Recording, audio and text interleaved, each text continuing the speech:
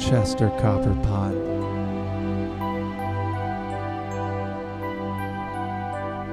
Chester Copperpot.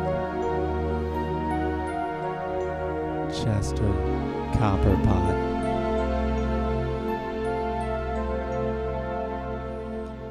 See, down here, it's our time. It's our time down here. Up there, it's their time. It's their time up there. But down here, it's our time. It's our time down here. Chester Copperpot. Chester Copperpot. Chester Copperpot. Chester Copperpot. Chester Copperpot.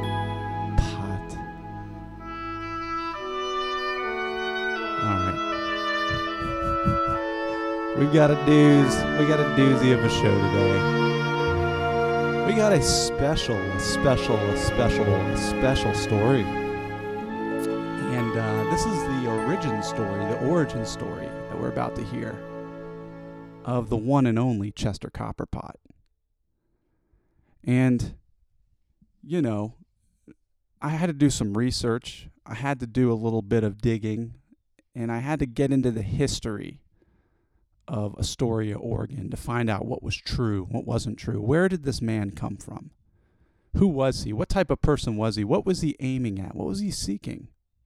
You know, why did he get crushed by that giant boulder? He was supposed to be a professional treasure hunter, and he got crushed by a boulder that a bunch of kids were able to not get crushed by. So who is Chester Copperpot? How is Chester Copperpot? What, you know? So I'm going to share with you the true story of Chester Copperpot.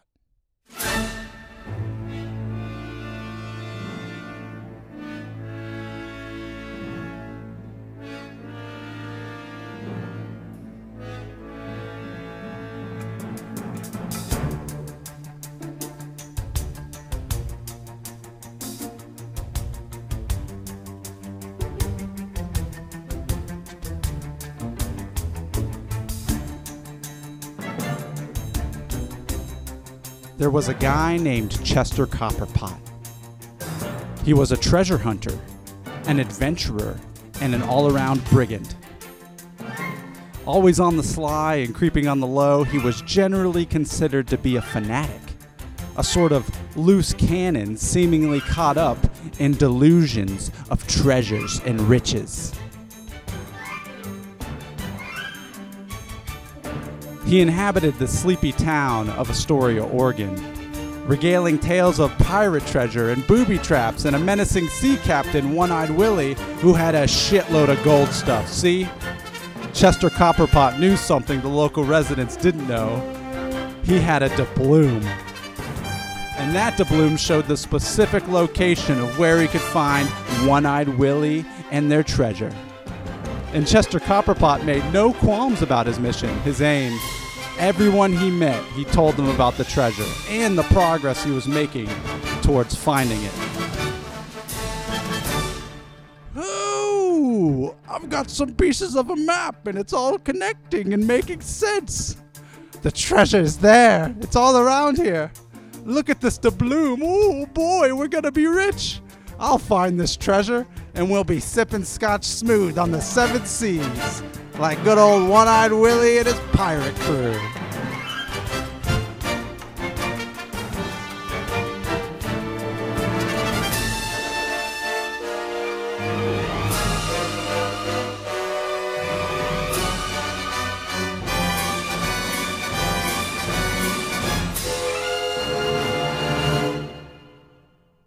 The good townspeople of Astoria laughed him out of their shops, their restaurants, And there was even one time he was just chilling at the park feeding birds, and the birds started laughing at him.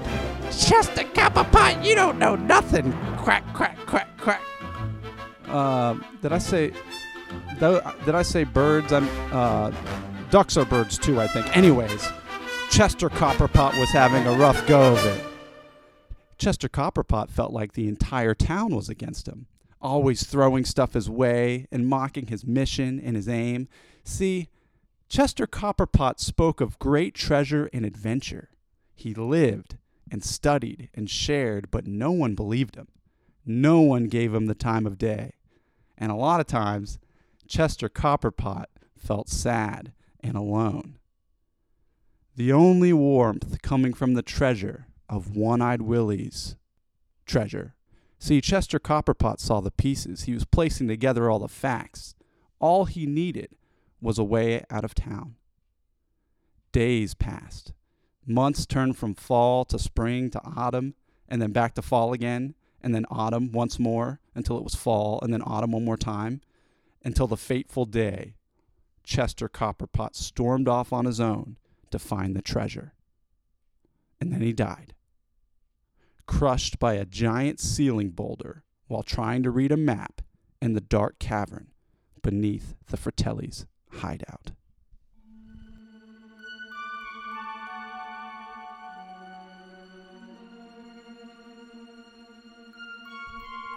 See, discipline. Chester Copperpot had none. See, he was caught up in what he envisioned the treasures to be, so engaged with his own identity and purpose that he was unable to be present for anything that was actually occurring. Because if he wasn't thinking about his treasure, he was thinking about One-Eyed Willie. And if he wasn't thinking about One-Eyed Willie, he was attempting to convince everyone around him that the treasure was real and he knew how to get it. He shared to convince others, but really, he was just trying to convince himself.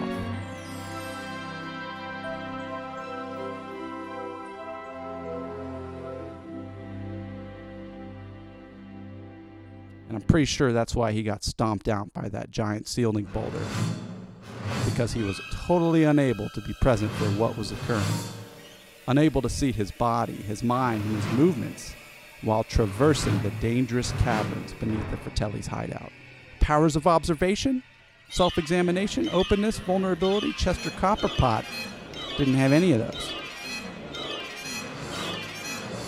See, he was a man obsessed with proving himself, proving his worth, finding his worth. He was consumed with an unrelenting urge to establish himself as a treasure hunter, the likes of which the world had ever seen.